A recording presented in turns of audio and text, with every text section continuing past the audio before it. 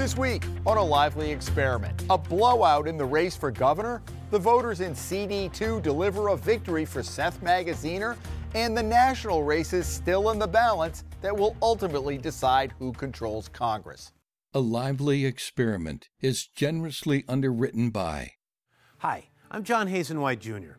For over 30 years, A Lively Experiment has provided insight and analysis of the political issues that face Rhode Islanders.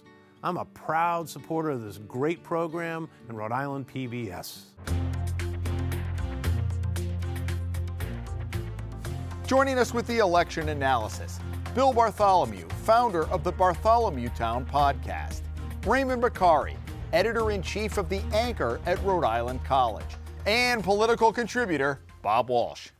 Hello and welcome to Lively. I'm Jim Hummel. Well, it turns out Rhode Island did have a congressional race that reflected what happened nationally with Democrats and Republicans, but it wasn't the ending many of the national writers expected. And Seth Magaziner staved off an attempt by Alan Fung to flip a reliably blue district red. And the big red wave that many expected, including a lot of Democrats, never materialized. Raymond, let me begin with you. You were at Fung headquarters, and boy, the mood flipped pretty quickly, didn't it? Absolutely. It started off Magaziner leading by a bit, then Fung went up, and then the lead was shrinking. It was going back and forth. As soon as the mail ballots kicked in and Seth's lead increased, and it was clear that when WPRI called it for Seth, the mood just shifted. I think somebody even yelled in the crowd. They yelled, "Rhode Island sucks." That mood just dramatically shifted. Were you surprised? I mean, I think Fung probably thought he was going to win going in, given all the polls. Were you surprised that Magaziner pulled it out? A little bit, because Mayor Fung did everything he could. This campaign was ran very well. He had the money, the resources, the national visits from Governor Chris Christie of New Jersey, House Minority Leader Kevin McCarthy. The Republicans put all their chips on the table in New England. They weren't only looking at this seat, but they were also looking at a seat in Connecticut. A little bit surprised, to say the least. Well, I think the people of Rhode Island rejected culture war garbage, and that's what we saw play out. At the end of the day, I think that the visit from Chris Christie, the association with Kevin McCarthy, that's what played against Alan Fung. Look, people can agree, by and large, Alan Fung's a good guy. You know, there's certainly people out there that would say he did an amazing job as mayor of Cranston. You know, he could have been this moderate candidate for the state. It would have been nice to have, in the face of the various disapproval of policies or results of policies of the Biden administration, some people would have said this is a perfect chance for a Republican or an opposing political party of some sort to take over. But Rhode Islanders said, you know what, we're all set with that. We can't take the risk, even though this isn't going to decide the balance of power inside the House of Representatives. If Alan Fung wins or loses that CD2 race, we don't want to be a part of the culture war type of atmosphere that Republicans are associated with right now. And I thought Seth Magaziner did pretty well in those debates. And I think whoever was advising him to stay on message and really hammer home what it would mean to have a Republican in Congress, I think that ultimately swayed some people. I think that, yes, I think Seth did great in those debates. He stayed on message. He was robust. He was lively, to use the word on the show. He rose to the occasion as he needed to do. But I was guardedly optimistic, as you know from prior appearances on the show, that this district was going to stay Democratic. I ran the numbers myself. The numbers came in remarkably close to what I expected, that we play the rest of the district to neutral, we win in Providence, and we win the race. Now, that wasn't without a lot of hard work, an excellent candidate, an excellent campaign staff, a phenomenal ground game. There were more people canvassing on Election Day than we've probably seen since Sheldon Whitehouse took the seat from Link Chafee, and it was a wonderful, wonderful effort. Alan Fung, now I can say it again, is a nice guy, and he really is a nice guy, and you know, I wish him well in whatever he does. But he was a nice guy playing for the wrong team. You know, who's your favorite player for the team you want to beat in the World Series? And it is still a Democratic district. It's not like the first district, which is overwhelmingly blue, but it is still a blue district. And I'm convinced Alan Fung got every possible vote he could get, and he got extra votes because he was a nice guy. There were some variations on the theme. He didn't do as well in Cranston as people expected. And Providence didn't turn out as heavily because there was no mayor's race. But ultimately, the districts performed community by community as we expected them to, and the team that was supposed to win won, at least in Rhode Island. Let's pull up the map. We have a map. This is provided by the Providence Journal. I know some outlets have done this. And let's take a look at that CD2. And, man, it is red to the left, Bill, and then it is blue a little bit closer to the coast. Sort of looks like the presidential race in 2020 and kind of what we've come to know the new version of Rhode Island politics as, right? At one point, East Greenwich, Barrington, that was purple leaning red, and it's certainly not the case anymore. And, you know, there were high numbers of voters that turned out in some of these red areas. You know, on election night, we were watching that 105, 108% of the 2018 totals had turned out in some of these red areas. That still was not enough to get Alan Fung or any of the Republicans across the finish line. I agree with Bill, and to Bob's point, Cranston, Fung only won it by, I believe, 3 points or 3.3. It was very close, and you have to consider when he was mayor, he was winning with 60% of the vote, so that didn't help. And then Warwick was close. It just and Providence too. So. Yeah. Yeah, I wrote a piece for Ian Donis's column a few weeks ago saying that salt water cures everything and it would cure the any issues the Democrats had. And if you look at the map on the screen, it was just terrific because all the saltwater communities, all the communities bordering the saltwater did incredibly well for Seth. You should trademark that phrase. Well, I think Dynison beat me to it, but we're going to add Rhode Island politics to it. It's that's right. It's sweat, tears in the sea, and we're going to add and Rhode Island Democratic politics to the quote because the turnout was, again, where it was supposed to be. Now, that means we have work to do. You know, I'm never going to be satisfied with that level of success. I want to get inland and start getting those folks back to their Democratic roots. Johnston should not be a Republican town. You've got to talk to Mayor soon to be ex-Mayor Policina. Yeah, yes, the other one, Policina Jr. To him, yes. So the other question is, you know, a lot of people second guess said, would this have been the year that he had won if he ran for governor? Crystal ball question, probably not the one you want to ask him like a minute after he lost. But you wonder about this, and is this the last we've seen of Alan Fung? Does he run again? Probably not. Probably not. I don't think he runs again. I'm interested in seeing what Rep. Fenton Fung will do in a potential 2024. Maybe she runs for mayor. Does she run for re-election? That's what I'm looking at this point for Cranston. Yeah, what do you think? Boy, it's hard to imagine that Alan is going to resurface in politics anytime soon. You know, maybe he goes away for a while. Maybe he goes back to being a Democrat or something. I don't know what's going to happen. But look, the reality is that a stinging defeat, you know, you go 0-3, that's, you know, it's not a good place to be at. If he had run for governor, I still don't think that when you look at the vote totals and the way that it played out for McKee, it just wasn't the year for Republicans in Rhode Island. This is not a scenario where it's a Fogarty-Carcieri matchup and a year where, there was momentum on a national basis that really played out for Democrats in terms of the opposite here with Republicans. Nothing would have gotten him across the finish line in any major race. Alan started his life as a Democrat. I am hopeful the prodigal son will return to the party. Well, don't hold your breath if he's going to stay married to Mrs. Fenton. Oh, I know plenty of couples where one side is a Democrat and one side is a Republican. Well, you know what? We'll take them both. Hey, let's we'll take them both. Let's stay with you and let's move to the governor's race with the disclaimer that not only were you supporting in the NEARI, which you're now retired from. Retired. Hey, welcome to us in retirement. You're now a political contributor. Now I'm a pundit, yeah, you're a political contributor. That hasn't stopped you before. But you were also advising Dan McKee, so let's just get that out of the... I was helping the governor in his re-election campaign, a few other candidates. Did you expect the blowout, the 20-point blowout? No, I did not expect the blowout. I thought we would get over the 53% of the vote that Gina got in her that Governor Raimondo got in her last election. I did not expect it to be quite as high as it was. I saw that it seemed to start to turn in the last week and a half. Again, same thing. Ground game in the 2nd District, who brought the Democrats home for Seth, added to the total for Governor McKee. Had the 1st District turned out even heavier, because they were very light in their turnout, you could have seen Governor McKee with a 60%. Did McKee have internal polls at all or not? Or at that point it was just all ground game? A few weeks before, there were polls showing there was no reason to panic. I wasn't really worried about the race. I think there was a lot of fake hype coming either from the Kayla's campaign or just because people get bored suggesting the race was close.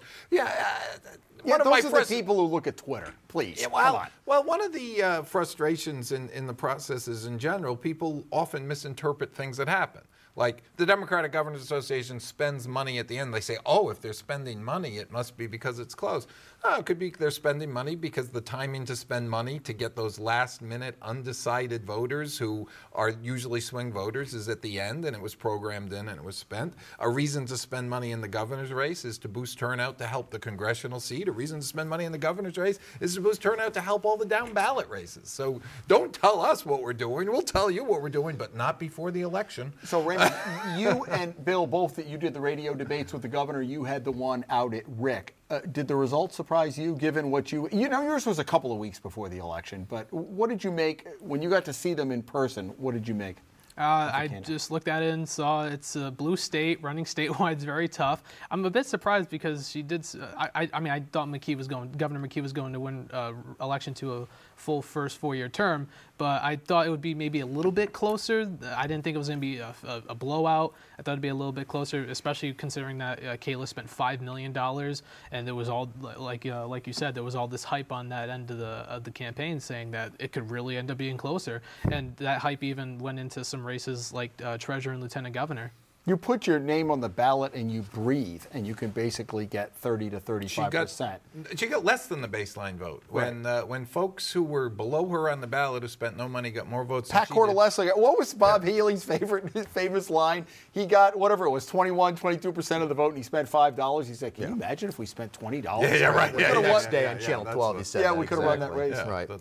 You know what it was for me was, and having moderated the debate and covered both of these people very closely over the course of, well, for McKee, my entire career as a political pundit, really. He was guest number one on my podcast. But for Ashley Kayla's time, I've seen her in and out of political environments. In the debate, you know what? She has the gift of gab, and for the low information voter, she was very appealing. FBI investigation, corruption, we're going to give you free electricity or whatever it is, whatever the case may be. For the low information voter, that was very appealing. But I went to her Democrats for Kayla's event. It was inside some... That was a sad event, wasn't it? Well, it was in some kind of truck hangar. First of all, they got people grilling inside. So, I saw that. Asphyxiating in the middle of it. I had to go outside. Then you get out there, got 50 people smoking cigarettes in my face. So by the time I recovered from that, you know what I mean, made my way back into the hangar. Okay, who do we got? Is it going to be Nick Mattiello? It's just like the bus was parked there. Is the door of the bus going to open? And out comes, Joe Sakarji, bam. Or, it's Helena Folks, ladies and gentlemen. You got a big-time basketball announcer making the entrance, whatever it is. Maddie Smith, Dick Fossa, a bunch of town councilors in North Providence. You realize that the prior century was, well, it was sparsely represented, but it was the only. Yeah. It showed just how,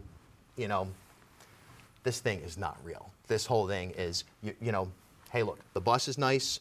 You got a nice color scheme that can make some people say, oh, geez, is she a Republican? Is she a Democrat? I don't really know. But there's just not enough people who are I will low say information this. The Kayla's campaign had the potential to be very dangerous had they structured it differently. Had she taken if you were advising, what would you have told? What I would have done of that $5 million, I would have made sure $1 million of it went to the down ballot candidates, all who had their own followings, so that they were contesting, so that we were fighting battles on multiple fronts, Lathrop, not the top one. Gukian, Kalenda. Right. Cordelessa. And that would have been one. She didn't effectively define herself before she went full negative.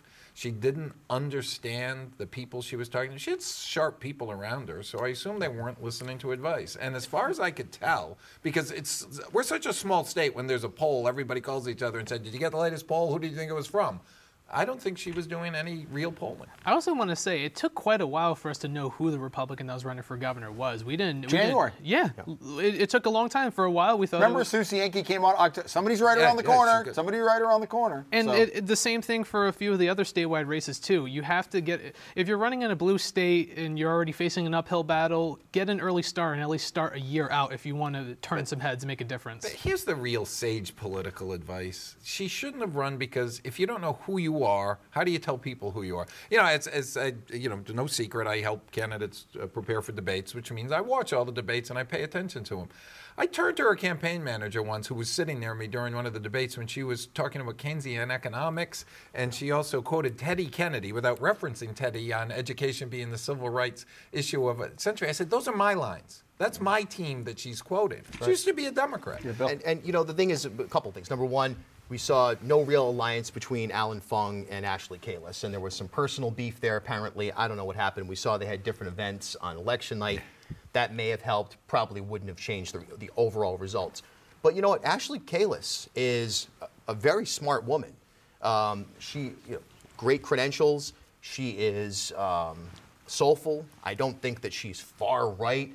I don't think her heart's filled with hate. I've seen people calling her evil and this, that. In my interactions with her, she's a smart woman who just didn't know who she was politically. And at the end of the day, she's a fighter, but McKee's a winner. She was mean as a candidate, though, and you've got to do that differentiation. I talked to her twice personally. We had real conversations, but she threw the haymakers as a candidate, but without having defined herself, I think they rebounded against her. She'll make all her money back. That was quite the subject matter to throw the haymakers on, though. You had the looming the FBI investigation into the ILO contract, just the record of when it comes to education, the RICAS scores are being delayed. There was quite a bit of subject matter to throw the haymakers, but you do have to define yourself before you do throw the haymakers. Just before we move on, let's pull up the map for governor, and it looks, boy, this is not the map for CD2. It looks like same deal. All up in the western part of the state is red. Probably no surprises, Bill, right? No, not whatsoever. You wondered, okay, is there like some kind of silent majority in Cumberland that's going to turn out against McKee or in Providence? I mean, it just doesn't exist. And like you said, Bob, it's just, it just never materialized. And these barbs that she was using, the FBI investigation, the RICAS delay, I mean, it's like, for those of us on the inside of this stuff that really know the actual truth, it's just mind-bogglingly, lowest common denominator. Yeah, it was good for the low-hanging fruit. The one thing I will say, Bob, that I think, and I talked about this in the days following, is that it really helped, I thought, the united front of all the Democrats going together. You saw Greg Amore, Diosa, you saw Peter Nerona show up, Jack Reed was there. You never saw Fung and Kalus together. And whatever that personal beef was, I think that sent out a really bad message. Yeah, I agree with you. And I'm very proud of my team for being coordinated when they needed to be coordinated in the election approach. But yeah, it hurt. Alan was their marquee candidate. Yeah. Alan Fung was the marquee candidate of the Republicans. And he's great door to door. And Barbara Ann would go with him. Again, I couldn't say it for 6 months. Alan's a nice guy. He's incredibly affable. You could say that. I was on message. Yeah. Steny Hoyer said he got in trouble. We want to recruit him. We want Alan to be a Democrat. Let's go to the General Assembly. I know you, Raymond, you've interviewed a lot of candidates and you do a lot on Providence. Tell me some of the races you were looking at. There was quite a few. So I was looking at House 21 between Marie Hopkins and State Rep Camille Vella Wilkinson. The districts in Warwick. As of right now, I don't know if all the final ballots are counted, but right now Rep Vella Wilkinson's up by 16 votes, which is very close. 16 votes. Every vote counts. Right. And even more to that point, House 39 between Rep Justin Price and Democrat Megan Cotter, and there was an independent candidate who was quite conservative who split the vote. That's 4 votes, right? 4 votes. Every vote counts. Again, that was one I was looking at. Senate 29, the open seat that Senator McCaffrey retired from, between Tony DeLuca and Jennifer Rourke. That result was not as close as it was a little more into the Republicans' favor than I thought it'd be. I thought it'd be a little closer, but I thought that was because the establishment got behind him. That's exactly. Are these going to trigger runoffs? Do you think on most of those? Right. Well, 16 and the 4, right? What do you mean recount? Recounts for sure. Right. Runoff. You said runoff. Runoff. You were taking us to Georgia. Georgia has is Herschel Walker running for General Assembly in Richmond? Sorry about that. Reverend Warnock will be in Coventry next week. As of yesterday, I spoke with the Board of Elections. No recounts had been. But today pursued. we're taping on a Thursday. Correct. Today, right? Cienki said that she would ensure recounts were requested. What struck you about? Well, what's interesting is about District 39, the Price-Cotter race. Yeah. Cotter ran against Price back in 2020, then as a member of the Rhode Island Political Cooperative. That's the progressive group that Jen Rourke and Janine Culkin and Matt Brown chair. She left that group And when you talk about winning inland, I grew up in that area. I grew up in Charlestown, which is blue, but went to Chariho, which includes Richmond and Hopkinton. This is an interesting test. Can somebody who is a progressive but not associated with the progressives go in and take out a sitting Republican in this district? Now, granted, Justin Price, he was at January 6th. There's a lot of things you can use to pin him down. Never wanted to put a mask on at the vets and made a big deal Totally. out of that. So it's not like he's running against. There are other people that this may not work against. But interesting litmus test.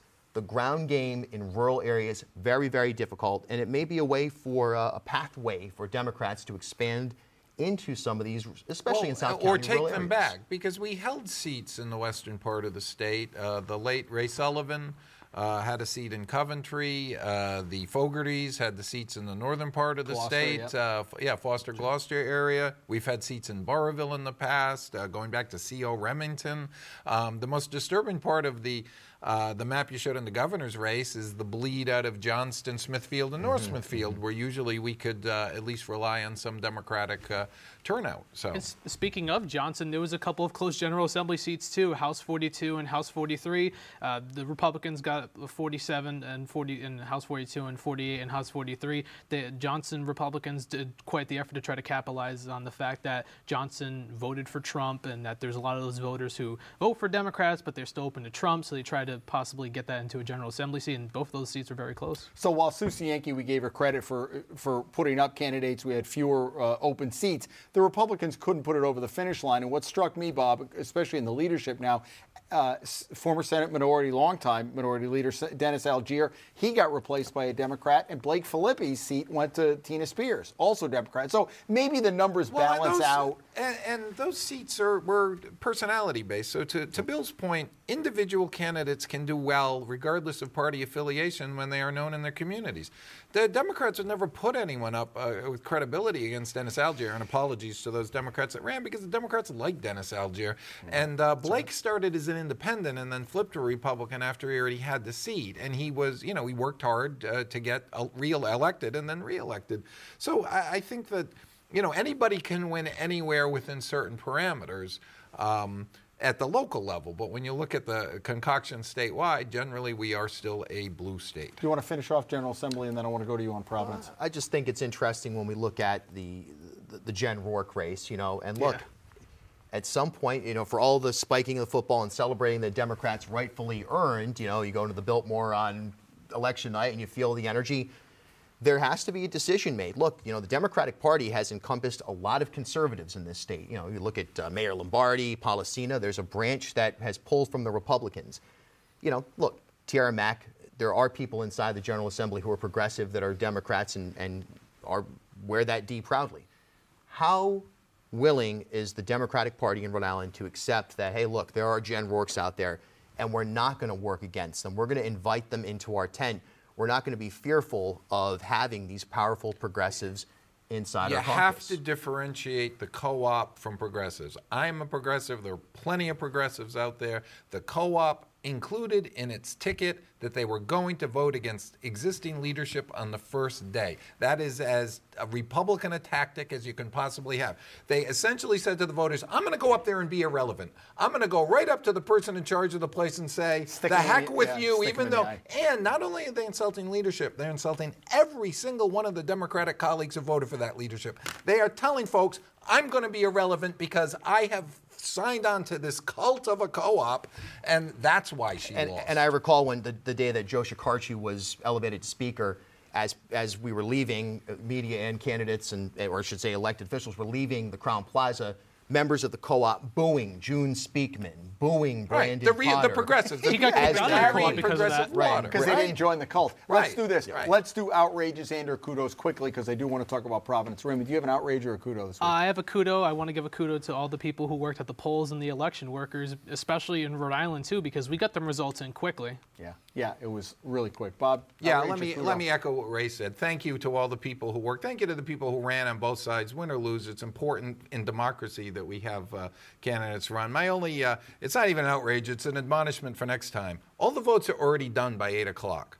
Doesn't matter what order they report them in. Don't get excited along the way. When all this the whole votes are in, mail then we know ballot the foolishness answer. about And the mail ballot the woman who ran against Camille Vella-Wilkinson ran a credible campaign, but she was on Twitter this morning complaining about, well, I won until they counted the mail ballots. No, you didn't. You lost. Yeah, Bob You lost. Lancia went to bed thinking that he beat Jim Langevin. Exactly. Quickly? Very quickly, kudos to anybody who put their name on the ballot this year. You know what I mean? It's easy to say that it's easy to complain. It's easy to say things should be X, Y, and Z. Go on Twitter, call talk radio, whatever it may be.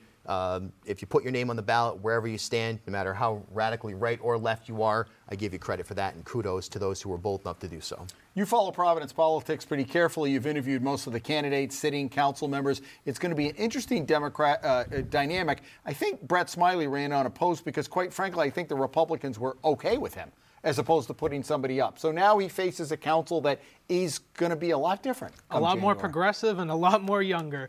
The term limits, this is the first election where term limits kicked in, so your John Igliozzi's and your Michael Correa's, those council members who are Democrats but a little more centrist and to the right than the progressives who are in leadership positions now, are term limited, so they couldn't run for re-election, so there was a lot of open seats. And in Providence, too, I have the numbers here. The ballot question for the school hybrid school board passed with flying colors. It got within the 7%. Despite former mayors lobbying heavily against that. That surprised me, especially because I was hearing that Providence turnout was a bit low in some parts. So and you would think you have the current mayor-elect, the current mayor, a couple mayors before that, all lobbying against it. And I was even hearing from some of the progressive candidates saying, "I don't want this idea. It's gonna inject more politics." Or some saying, "Let's just vote no on this. We want a full school board." I thought it wasn't going to pass in a landslide, but it did. You wonder, Brett Smiley ran on the meat and potatoes. Let's get back to kind of the Buddy Cianci, for lack of a better. Let's make sure that the garbage is picked up and get off of all this social stuff that Elorza did. You wonder in practice that's going to happen, or whether he's going to have to do kind of a hybrid on that. It's going to be hybrid. You know, I think a lot of the programs that Mayor Elorza instituted, the reparations and so on and so forth. The washing machines at Classical High School. Sure, and a lot of those things are doulas. You know, a lot of this stuff is pre-K. They're common sense policies that weren't always buttoned up in a way that again, this term sounds demeaning, but the low information, person who saw it, I saw in the 6 o'clock news Elorza's, doing everyone's laundry for them. I think the Smiley administration will be able to find a way to package these types of programs in a way that are more you get 30 seconds and you get the last 15. Go. I think that you can do the laundry, but as long as you plow the roads and everything else. I think Providence is going to be a fascinating and work study on the RICAS scores, right, Bob? Because, yes, well, you've got a Cambridge council, but you've got, a mayor who gets what he needs to do. And I was wrong a year ago. I didn't think Brett could win, so I was wrong. I own that, and Brett did win. And I think the smartest thing that he's already put out there is he wants to work with the Speaker, the Senate President, and the Governor to make Providence a thriving city. 15 seconds. Adding on to what Bob said, focus on the basics. I live in Providence. I'm in the Silver Lake area. My road has been cracked since I've lived there, and I've lived in that house for 10 years. Please fix those kind of issues, and you can also walk and chew gum at the same time and do the policies like Bill had mentioned. That family of 4 living in that pothole next to your house, is that what it is? The roads are very cracked and actually caving in. It's terrible. Folks, thank you so much. It was a great half hour. Bob and Raymond, good to see you back, and Bill. And folks, come back next week. We have a special panel. We're going to bring some people up from URI to give you the students and the professors' point of view and talk a little bit about where Gen Z fit into this. I think this is going to really play out over the next week over how that affected maybe the congressional races. So come back for that next week. In the meantime, we appreciate you joining us, and come back as the lively experiment continues.